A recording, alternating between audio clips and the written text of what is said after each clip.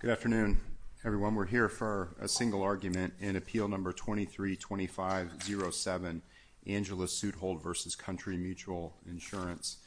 Mr. Sokoloff, good afternoon.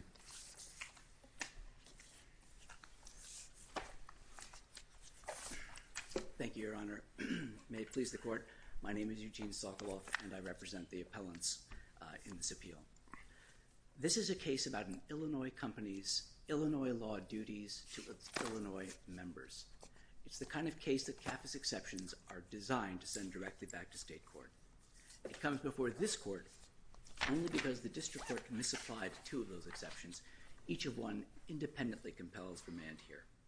Mr. Sokoloff, what was the point of count 4 then? If this, as I understand from your brief, this is really a case about what the company was doing. Well, let me answer that question in two ways, if I may. The point of count 4 is to hold the directors and officers responsible for their role in Country Mutual's failure to live up to its obligations to its members. So individually or as a group?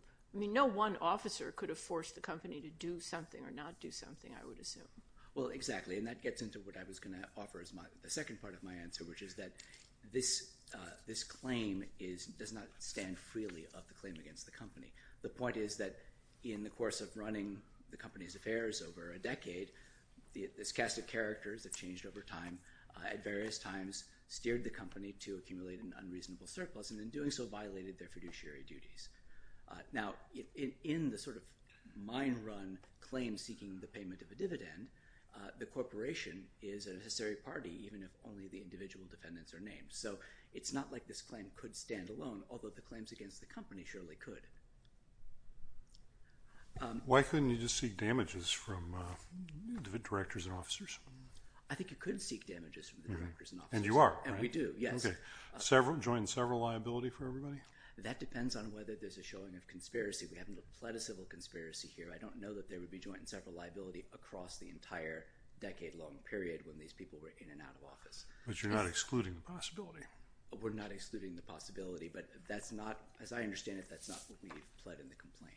But is the measure of damages against them this same $3.5 billion surplus, or is it something, are they all responsible for that, or is it a different way of measuring damages? So I think the most straightforward damages claim, and you'll note if you look at our prayer for relief at paragraph M, the only party from which we actually seek the return or the disbursement of this accumulated surplus is Country Mutual, for the obvious reason that Country Mutual is actually holding this money that it should return to its members. That doesn't exclude the possibility that there may be statutory or other damages available against the directors for their role in that accumulation of the surplus. But I'm taking that as then it's a different measure of damages answer from you. Yes, I'm sorry, yes. Okay. I think it is a different measure of damages. That the primary relief that's sought here, as we say from the very beginning of the complaint in paragraph 6 all the way through all of the counts, is the return of this accumulated surplus. Country Mutual is also the only party against which we seek declaratory and injunctive relief. And again, to the same effect, a declaration that what they did here was unlawful and an injunction preventing them from doing that anymore. We've also sought findings against the directors and officers, findings that they violated their fiduciary duties, but violated those duties by causing the company to accumulate the surplus. What's the point of that? What's the point of that? The point of that is to establish that these individuals assisted the company or caused the company to Well, you sued them for liability. That's right, yes. What's the point in having separate findings or declaratory judgments about that?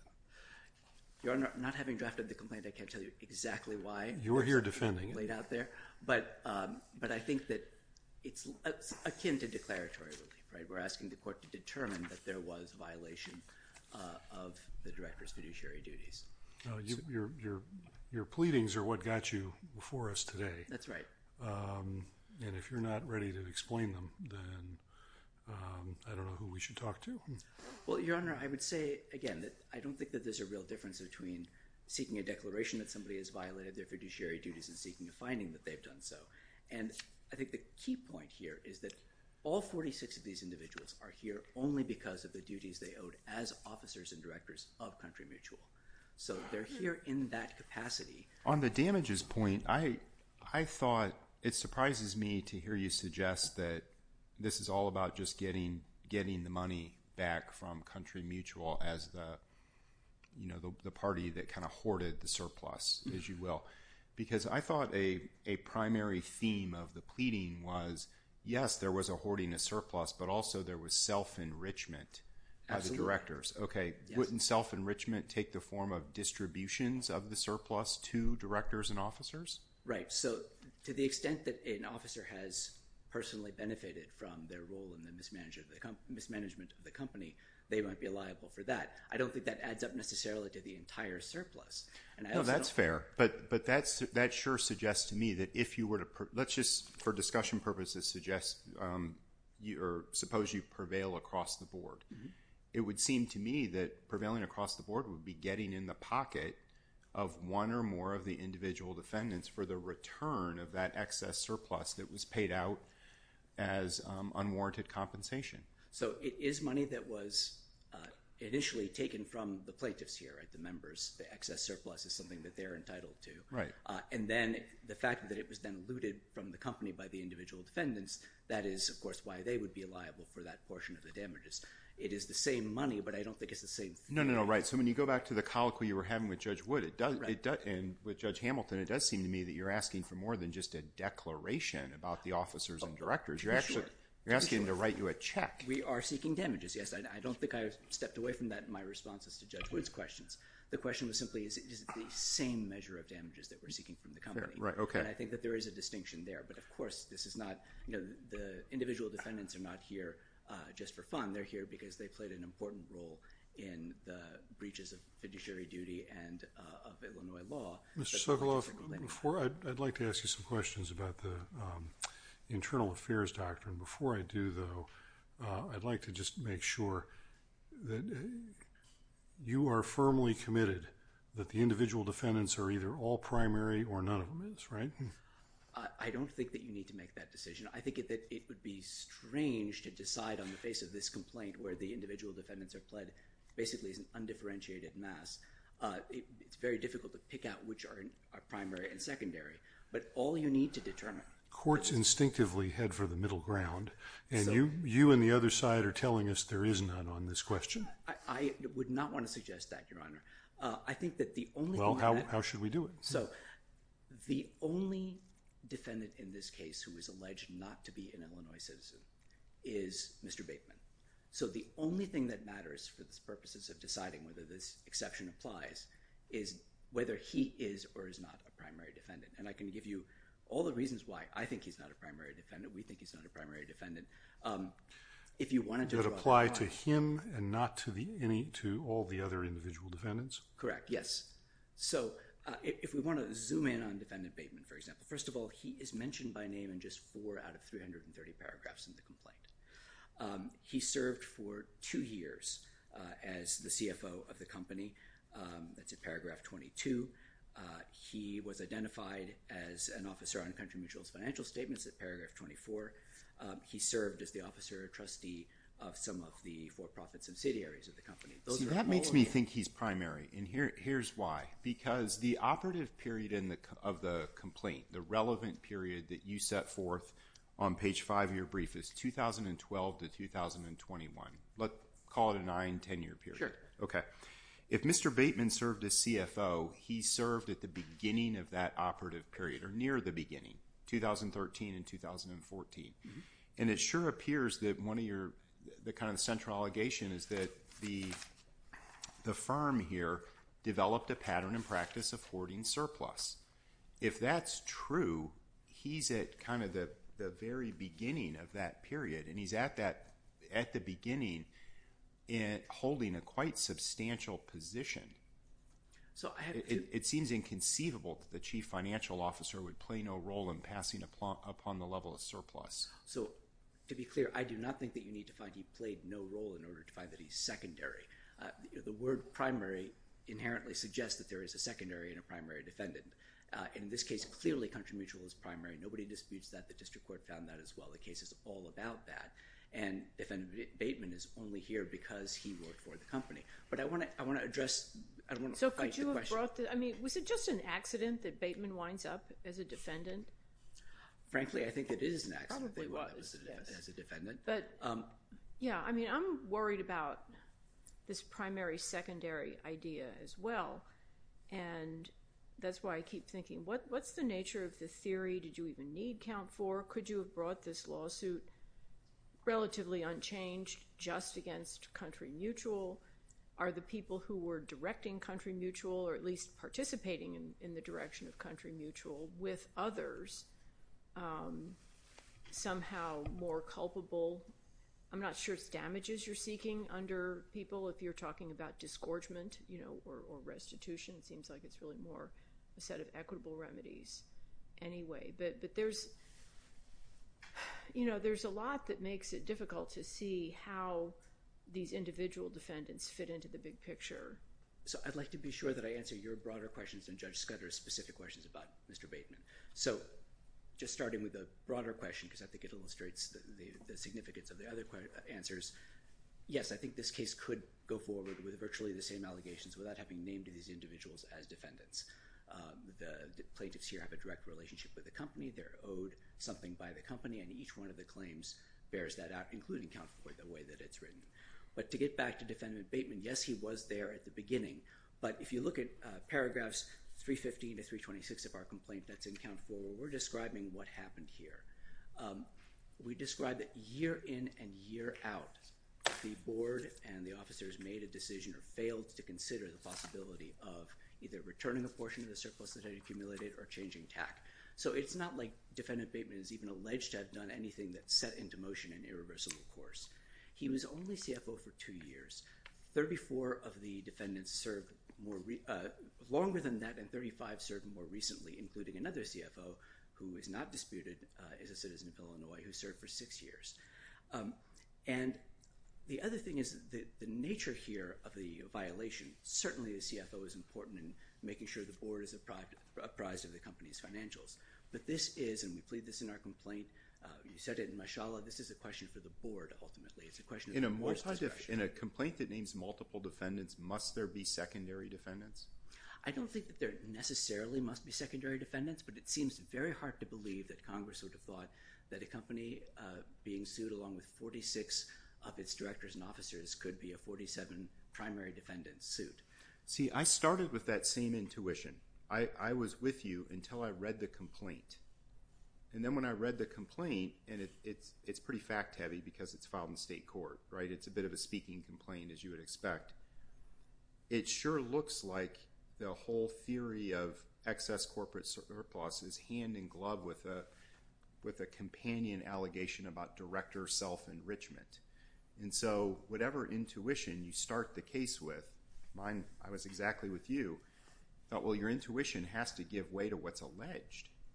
So Judge Scudder, I think in any case alleging corporate mismanagement, management is going to play a key role in the allegations. There is the additional set of allegations that talk about what management did with the money that they improperly kept from the plaintiffs. But the plaintiff's injury stems directly from not getting their money back from the company. And so, yes, the defendants are liable for what they did with that money. Yes, they are each liable for that independently. But I don't think that it shifts the gravamen of the complaint from Country Mutual. Are they liable to every single policyholder? I thought from the Supreme Court's writing in the equitable assurance case that those would be the sorts of claims that would be more like, at best, a derivative action, that the wrong is done to the corporation. Correct, and you'll see that we have pled demand futility in the complaint. Okay, could we talk a little bit about the internal affairs exception? It would be helpful to me if you would specifically address the LaPlante against Northwestern Mutual case, and as well your claims brought under the Consumer Protection Statute, which is the one I find hardest to square with your reliance upon the internal affairs doctrine. I understand, Your Honor, and I realize I've cut into my rebuttal, but I want to make sure that I address these. So if I could start just before we get to LaPlante by pointing out that what's critical here is that CAFA does not require that each of the claims in a complaint relate solely to corporate governance. It requires that every claim in the complaint relates to corporate governance. It solely involves a claim relating to. So the fact that the claims here are not strictly corporate governance claims in their form. Well, is it correct that for all of your claims, the core wrong alleged is the decision to hang on to an excess surplus. Right, and that's why that board discretionary decision. Exactly, Your Honor, and that's why I think we satisfied the exception. So I think there are two reasons. So you could say that it's the target. You could say that it's the target, exactly. And I think there are two reasons to look at it as an internal affairs question, and this, I think, will dovetail with my explanation of the plant. First, every claim here is brought by Country Mutual's members to demand the return of a share of their profits to which they're entitled. And a claim that seeks the declaration and payment of a dividend is the archetypal claim that's intracorporate and satisfies the internal affairs doctrine. It also, every claim, as we point out in our brief, requires the court to decide whether it was reasonable for the company to retain the surplus over time, and that implicates the policy concerns that are at issue in the internal affairs doctrine. So, sorry, to get to LaPlante, I understand you want me to address that directly. LaPlante was a very simple case that is nothing like this one. LaPlante was a case where the plaintiffs alleged our annuity contracts required that you pay us a share of your profits. Somewhere along the way, you started paying us out of the interest from a bond fund instead. That breaches the contract. It had nothing to do with how the bond fund was being managed or whether the interest was the appropriate amount of interest, whether the profits had been calculated properly. It was purely a question of whether the contracts, as a matter of substance, allowed the company to make that switch where the payments were coming from. And I think Judge Easterbrook, in writing for the court in that decision, distinguished this case basically from that one when he said, money paid under a contract does not implicate a company's internal affairs. All you need to know is what the contract says. But the payment of a dividend is a matter for a board's discretion, and that is different. I think that's what we have here. Can I just at least try to voice something that I want to make sure I'm on the same wavelength here? But as I understand it, any insurance commissioner in any state where a country like Country Mutual does business can enforce its domestic state insurance law to ensure that a sufficient reserve is maintained, correct? Yes. And your focus here is only then on surplus. Correct. And what we've alleged here is that the company retains something on the order of 5 times the statutorily required surplus under Illinois law. Well, fine. I mean, when I read these cases that support your view on internal affairs, and it looks like a very, very steep hill to climb on the merits, frankly. And the more I think about what we see happening in Florida and California with property and casualty insurers going broke and the disastrous consequences that has, it's hard for me at least to leap to a conclusion that management is being too careful. I understand that's the merits, that's not jurisdiction. But if I could just speak to that point directly, the complaint also alleges that this surplus was on the order of twice the industry average. So we're talking about what other players in the industry thought were. It's a competitive market, right? I mean, you've got, and this is not new with me. It's in the case law that you've got a competitive market, and both price and security are relevant factors, right? Right. I was going to say, of course, in a competitive market, you would expect the premiums to go down. That would mean retaining less surplus. But I take your point about security. That's pretty darn important if you're buying insurance, right? No doubt, no doubt. And of course, that is an issue that goes to the merits. To address your question about consumer protection, the consumer protection claim, I think, it may strike you as being the odd man out. But if you look again at the allegation of what constituted the deception, what constituted the deception here was Country Mutual's holding itself out as a mutual insurer when, in fact, it had unreasonably retained this premium, this excess premiums, and in doing so failed to provide insurance at cost. The complaint alleges that that obligation to provide insurance at cost is itself within the board's discretion. It's within the board's discretion to determine, Judge Hamilton, directly to your point, what constitutes at cost? What is a reasonable amount to lay away against future risks and therefore constitutes part of the cost of providing insurance? And it's that discretion that we've alleged they've breached here. Okay, very well. We'll give you a couple minutes on rebuttal. Thank you, Your Honor. Thank you. Mr. Hootsell, are you beginning? I am. Okay, very well.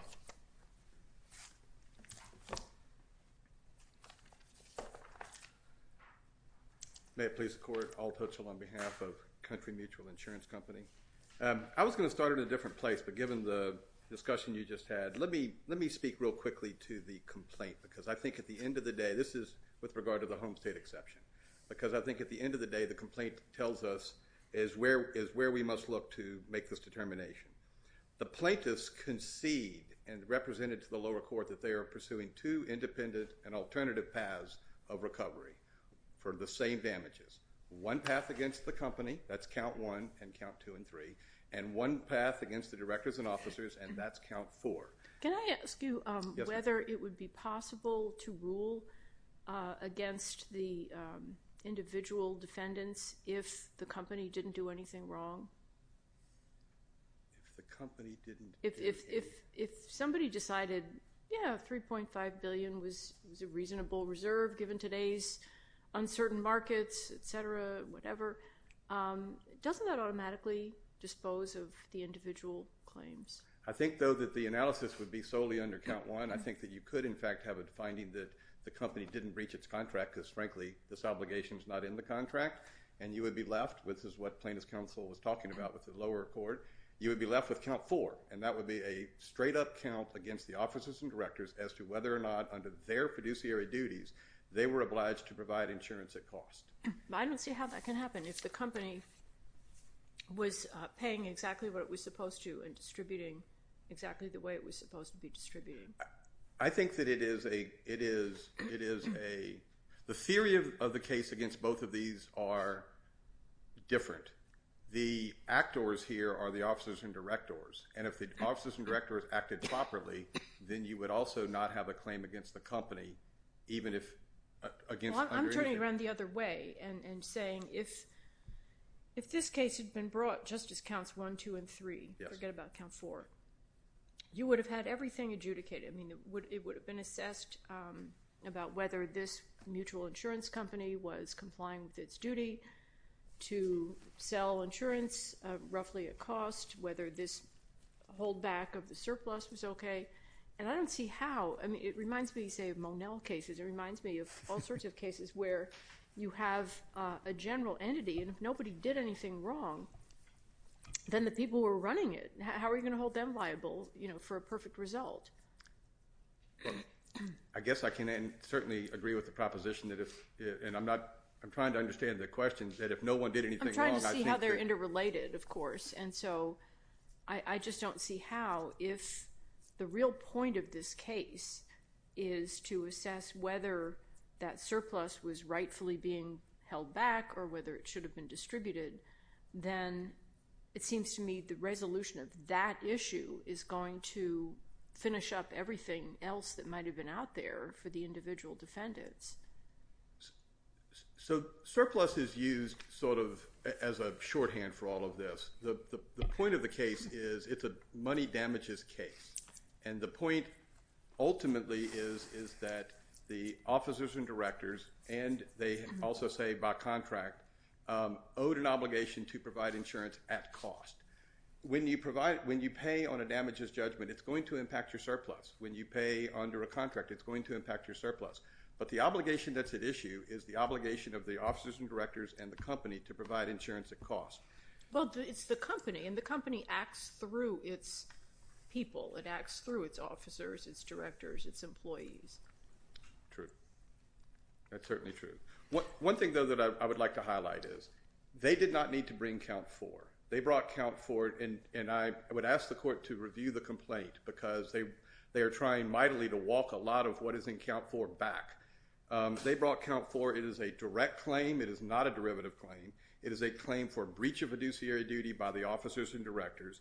They seek, without exception, an award of statutory, compensatory, and punitive damages, such that they are saying that the officers and directors of this company were important enough and their conduct was egregious enough that this court or the lower court should punish them through the imposition of punitive damages. The officers and directors on that lawsuit that the plaintiffs now try to walk back, they're not bit players. They're at the heart of this, and the plaintiffs allege that. Yeah. So here's what I think. Trying to get at what Judge Wood is asking you. I'm going to ask it from a different direction. Okay. How can you adjudicate counts 1 and 2? Just focus on count 1 and count 2. Yes, sir. How is a court to adjudicate either of those claims without getting into questions about how is a mutual insurance company allowed to run or not run vis-a-vis surplus with respect to regulatory capital and what have you. And hand in glove with that, what are the accompanying obligations of officers and directors? In other words, what gives me pause about your position is you say, well, this can't possibly be about internal affairs because it's about a breach of contract. And the only contract we have is an insurance policy. It can't possibly be about internal affairs because it's about a claim under a consumer protection statute. And I think, well, how's it the label can't answer the question, can it? So don't you have to look at what's the substance of the claim and try to foresee how it's going to be adjudicated? And I don't know how on count 2, for example, you can get at the alleged misrepresentations without getting into the corporate governance here. I don't know how you could adjudicate the claim. On the ICFA claim? Yeah. So, well, the ICFA claim ultimately will depend on whether or not at the time that the misrepresentation was made while they were consumers thinking about buying the policy, there was a false statement made. Exactly. Well, how are you going to gauge that? So that gets into what a trial court 3 years from now is going to determine is the right evidence to deal with that and what's relevant and what's not relevant. But I don't know that that implicates the internal affairs. I mean, we're moved over to the internal affairs issue. The internal affairs under LaPlante. What LaPlante, I think, was doing was drawing a line between a contract, the claim by the policyholder with their policyholder hat on, seeking to enforce a contract, and the claim which is in count 1, and the claim which is in our case in count 4, by policyholders with their members hat on, bringing a fiduciary duty claim against the company. And I think that LaPlante drew a distinction between those claims in terms of the internal affairs exception. No, but LaPlante dealt with a much narrower kind of claim, not a challenge to the board's overall policy decision about how much of a surplus to maintain. You would agree with me, I hope, that let's say in a for-profit life insurance or insurance company, a suit by shareholders to force the board to declare a dividend would be a matter subject to the internal affairs doctrine. I would. Okay. And at least as I read the applicable case law here, it may be very tough for plaintiffs to win on the merits, but the Lubin and Hill cases certainly make very clear that this is an internal affairs question when you're talking about trying to disgorge excess surplus from a mutual insurance company. Do you have any contrary authority that says, in essence, every state gets to apply its own law to this discretionary decision by the board? And we're in count 1 on the contract claim at this point. We're not in count 4. I'm trying to make sure I know where we are. Any count you like. Okay. Okay. All right.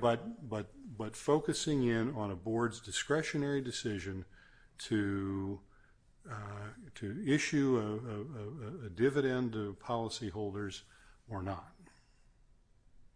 So in count 4, the allegation by the owner of the company as a member against the board for breach of fiduciary duty, I think that does implicate the internal affairs against the current board and setting aside the Edgar issue. Forget about current and former. Exactly.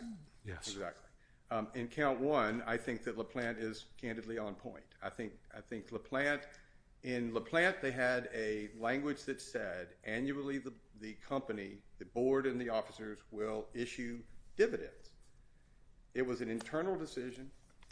It was a discretionary function. So the alleged breach of contract in count 1 is that the company did not operate at cost. Correct. Okay. How does that get adjudicated without getting into internal affairs?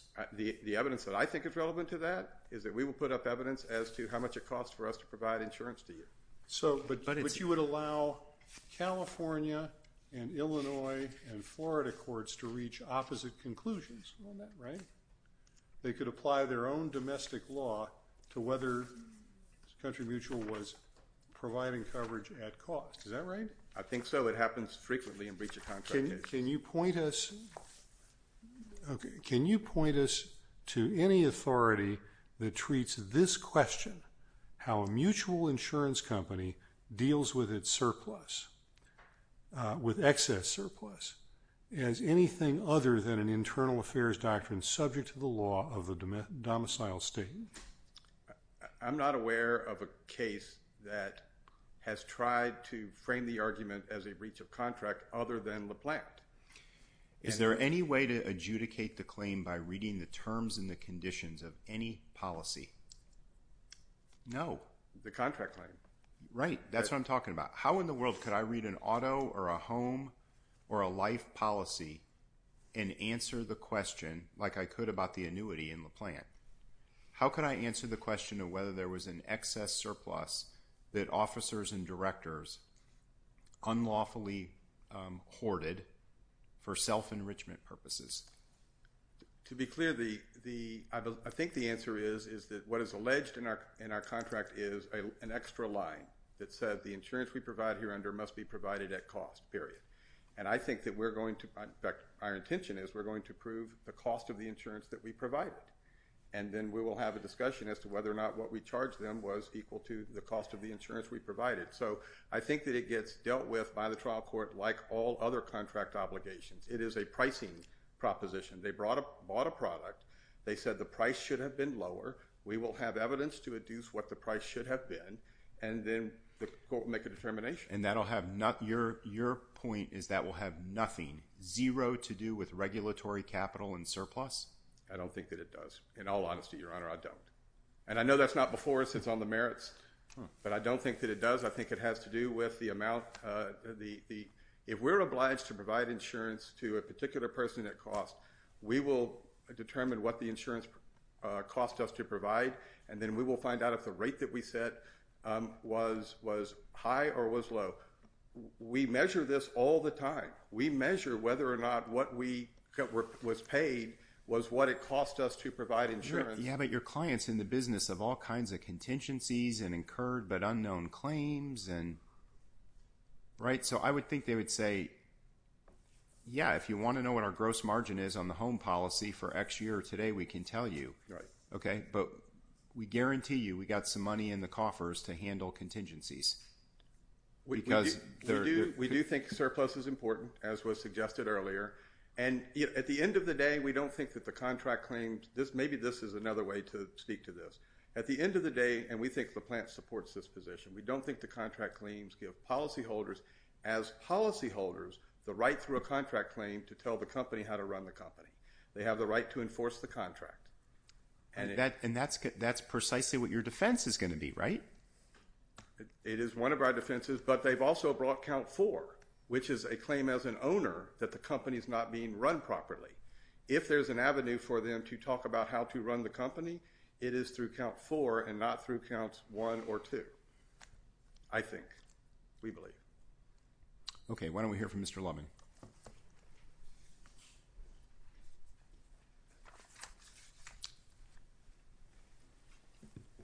Thank you very much, Judge Scudder, counsel. David Lubin, I represent the 9 individual defendants who've been served and who have appeared in St. Clair County and in the Southern District of Illinois. I'd like to follow up first on a question that Judge Hamilton asked, which is, do you have to find that all of the 46 defendants who've been named in this case are primary in order to decide the home state exception? And to make our point clear, we would agree with Mr. Sokoloff. That really is not an issue before the court. You're up here on de novo review. We're up here on de novo review of the issue of whether Robert Bateman is a primary defendant. He's the only... We understand that, but your briefs each take absolutist positions. Well, let me clarify then now at oral argument that we think that it may very well be the case, given the broad allegations of malfeasance, the allegations that everyone enriched themselves, everyone received excessive compensation, everyone made independent decisions. We think that it's certainly a permissible decision that all of the defendants are primary, but the issue before the court that you have to decide was Robert Bateman primary? Because but if he's that's the diverse. if that's the issue, and I certainly appreciate he's the jurisdictional hook, so to speak. Then reading this complaint, I don't see him playing an outsized role. I don't see him in the language of the Third Circuit as the target of the case. He's just one of a group of actors who, over the years, was running the company. And in that capacity, trying to make some sense of this term in the statute, this undefined term, the primary defendant, I think what the Third Circuit and the many courts that have followed it have all said is, is there some targeting? Are you the one who's really the moving force behind this? Well, certainly there can be more than one. I don't doubt that, and the company is. But I don't see anything that causes Mr. Bateman to bubble up to the top somehow. Here's what I think bubbles Mr. Bateman up to the top, if I can use that language. Mr. Bateman's position was Executive Vice President, Chief Financial Officer. Right. And there was another Chief Financial Officer, too. Just one other. There was actually a third who the Class Action Council decided not to name. So there's a third Chief Financial Officer, David Majors, wasn't named in the complaint. He clearly resides outside of Illinois, in North Carolina. Now, our position is Class Action Council know generally the terms of CAFA. Under CAFA, there's really only one reason not to name, two reasons, not to name the prior CFO, and that's because A, he's diverse, and B, he's primary. There wouldn't be a harm to naming either Mr. Majors or Mr. Bach. Mr. Bach was the CEO. So plaintiffs don't have to name everybody. I mean, that would be a very litigious position for the law to take. Plaintiffs don't have to name everybody. But when plaintiffs elect specifically not to name someone, there's an inference that can be drawn that the reason is they want to be in state court, of course. But that doesn't make him primary. Those are two separate things. We have 1359 about collusively adding people to create diversity, but there's no analogous statute that says you have to bring in everybody. You don't have to, but I think there's a recognition that by not naming him, plaintiffs understood that the CFO of the company would be primary if named. Well, they're just being cautious and blew it in one respect. But let me ask you, in terms of CAFA's division of authority between federal and state courts, I'm trying to understand why retired executives' decisions about where to retire to should affect where this case winds up as between federal and state courts. Is there any policy reason you can think of? I don't think there's any policy reason. Just straight mechanics of 1332. It's a matter of would the person, if named, be primary, and would the person, if named, create minimal diversity? But the problem is it's the second of those that's clearly the driver here. Without Mr. Bateman, as far as we can tell from this record, everyone else is Illinois. So that's enough. That if you're the plaintiff and you want the case to be in Illinois courts, you're done. You don't have a CAFA problem. You bring in one diverse party, and all of a sudden you're dealing with federal court, which for whatever reason they may not want not to be in. But it isn't it's not because of his being primary. In fact, it is because he's primary, Judge, and that gets back to what position he's so, but I haven't heard any reason for that. He's just one of this massive management people who's come and gone. His duties as executive vice president are to report directly to the CEO. He was responsible for managing the financial affairs of the company for 2 years and 3 months, a quarter of the 10-year period we're talking about. He was primarily responsible for things like monitoring surplus, making decisions about surplus. But if the new people who came in after him didn't like what he was doing with surplus, there were years in which that could have been turned around. Right, but what they're alleging is Mr. Bateman should have done that, and Mr. Bateman didn't. Along with everybody else. But his role and his responsibilities were specifically to head the financial affairs of the company. So if you want to look at facts... But it's advice. Are you arguing that CFOs have the power to dictate company action? Well, only apart from presidents and CEOs and boards and other people. What I'm arguing is that a CFO, by the nature of their position, is going to have primary responsibility for making decisions and recommendations to the company about how to manage their financial affairs. Exactly, and that takes you right back to the company as the true target of this litigation. That's where the big money is, the $3.5 billion. It's not whatever Mr. Bateman did. And if we want to start thinking about so-called factors that we should look to make an objective decision about this, surely the amount one can expect to recover from a person, the share of responsibility for what went on, and points along those lines, whether it's direct or derivative. And whatever he does is implemented through the company. Yes, but the allegations of the complaint are that it's his decisions that caused the bloated and excess surplus for a quarter of the period of time that we're talking about. And the allegations are he's responsible for punitive damages, he's responsible for compensatory damages, he's responsible for statutory damages. So why is a quarter of the time primary? Well, it's not more than half. Well, the statute doesn't set a proportional amount, but if you look at a complaint that says while he was in charge of the company's financial affairs making decisions, the company should have distributed $1.9 billion. Right. Is there any way that Mr. Bateman could be held liable to as much of the class and for as much money to the class as Country Mutual itself? I think that's what the plaintiffs arguably are seeking in this case. They don't. If you look at the allegations of the complaint, there's nothing in there that limits the amount of damages sought against Mr. Bateman. And if you look at the proportion of the class, you have to bear in mind that the named plaintiffs themselves were policyholders for the entire 10-year period. Let me ask you a little more generally. You all have studied these handful of cases in great depth. We've come to them recently as courts have struggled with what primary defendant means in this context. We have the committee reports that say, quote, real target, which sounds a lot like obscenity to me, in the sense that we have a lot of factors. There are easy cases that we can all imagine, but it's really, really hard to articulate a formula. And I guess it would be helpful to me to hear your best shot at a formula.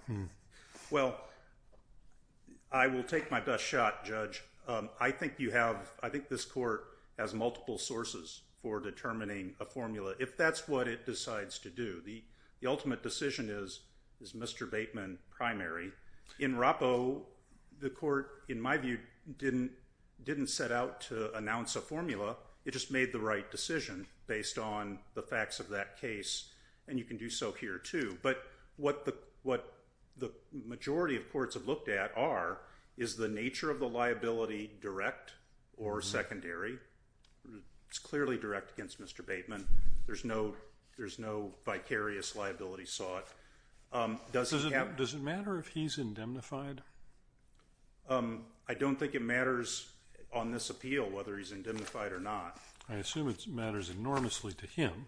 I'm sure it does. It matters enormously. I'm sorry for raising it. It matters enormously to him to be named as a defendant in a $3.5 billion lawsuit for punitive damages and for compensatory damages while he was the CFO. There's nothing in the complaint or in the record period that speaks to indemnification. Indemnification would suggest that Country is coming in to indemnify and therefore assuming the secondary liability of his primary liability. So I think that would not render him less than a primary defendant even if the company did come in, because it's still his decisions that are being targeted and he still has exposure. If there's indemnification, that's not a fact that suddenly absolves him of any of the consequences of being named as a defendant. Well, you all have asserted, I'm sorry, I don't remember whether it was your brief or your co-counsel's brief that said that worrying about who the deep pocket is contrary to established law. And I was wondering what law you think establishes that under these precedents. What I saw citations to were a couple of district court decisions and amidst this doctrinal chaos. There are several district court decisions that use the term deep pockets. I think you can read the cases from your sister circuits and find that there's nothing in there that suggests that who has deep pockets is a factor. It's not really mentioned in... I thought the Fifth Circuit was pretty clear that it's relevant. But... I don't think that language is apparent in the Fifth Circuit decisions, but the cases that do speak to it look back initially to... There's a case that arose out of a tragic fire at a Rhode Island entertainment venue, and several people died. Case of Jordarian. Fireworks at the nightclub? Yeah, fireworks at the nightclub. Okay. Yes, Your Honor. And what the court there did in a lengthy and well-reasoned opinion was they looked at these different factors and said, among other things, we can't think it just has to mean who has the deepest pockets. And in fact, there's nothing in the record about who has the deepest pockets. I know we're all, courts make decisions based on common sense. Of course they do.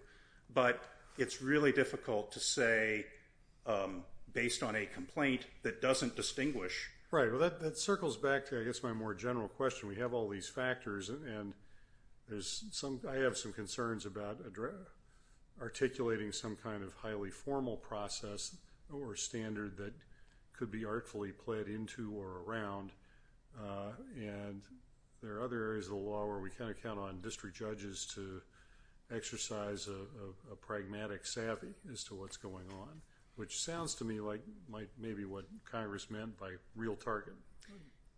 And I guess closing, I would just say that the complaint makes Robert Bateman a real target. Given his position, given the amount of money that they claim had built up, that he should have made decisions to distribute. But Robert Bateman and everybody else, I mean, there are just so few references to Mr. Bateman in particular. That takes me back to some of Judge Hamilton's earlier questions, like what really is the difference? This is just a pleading. Well, it's the complaint. It is the pleading that forms the basis for analysis. Mm-hmm. And what is in there shows that Mr. Bateman was a high-ranking official, not in legal and not in general administrative. He was the high-ranking CFO, and the case is about finances. For that reason, we'd urge the court to affirm. Thank you very much. Mr. Lubin, thank you. Mr. Sokoloff, we were using quite a bit of time there, appropriately so, I think. Why don't we give you the rebuttal that you asked for, 4 minutes? Thank you very much, Your Honor. I appreciate the indulgence. I want to start... Think of it as we're indulging ourselves in this... I want to start, Judge Hamilton, with what you just said about pragmatic savvy, and I think that goes to exactly what Congress is looking for. Congress knows how to ask courts to apply a test about direct and indirect liability. We know from the local controversy exception right next door to the home state controversy, the home state exception, that it knows how to tell courts to look to relative exposure and the amount of damages sought.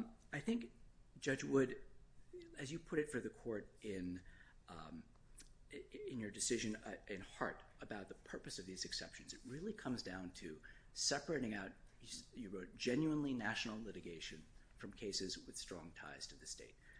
This is not a genuinely national case. It is in this court because essentially a mistake, not, I think, because there's any inference to draw about our views of Bateman's primary or non-primary nature. And it, in every other way, belongs in state court. And what the district court, I think, did here is it missed the forest for the trees. It went for these factors which maybe can be useful in illuminating the gist, the substance, the gravamen of a complaint in some cases, but not at the expense of looking back at what the case is all about. And what the case is all about here is country mutual. I wanted to go to something Mr. Hutzel said about what our counsel said in the district court. I don't think a fair reading of the transcript of the hearing on this motion is that we are seeking the full extent of damages from, for example, Mr. Bateman personally. What we argued there was this is another way of establishing liability and not that the damages theory was equal.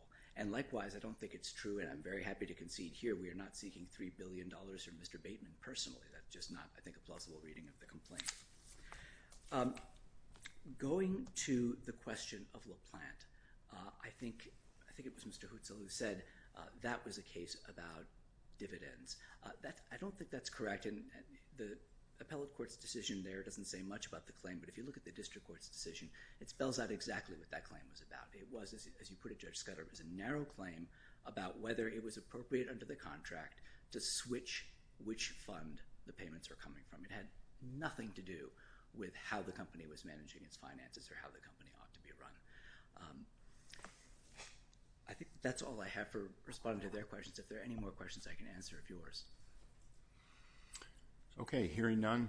Thanks to all counsel. Thank you so much. We appreciate the quality of briefing and argument. We'll take the case under advisement.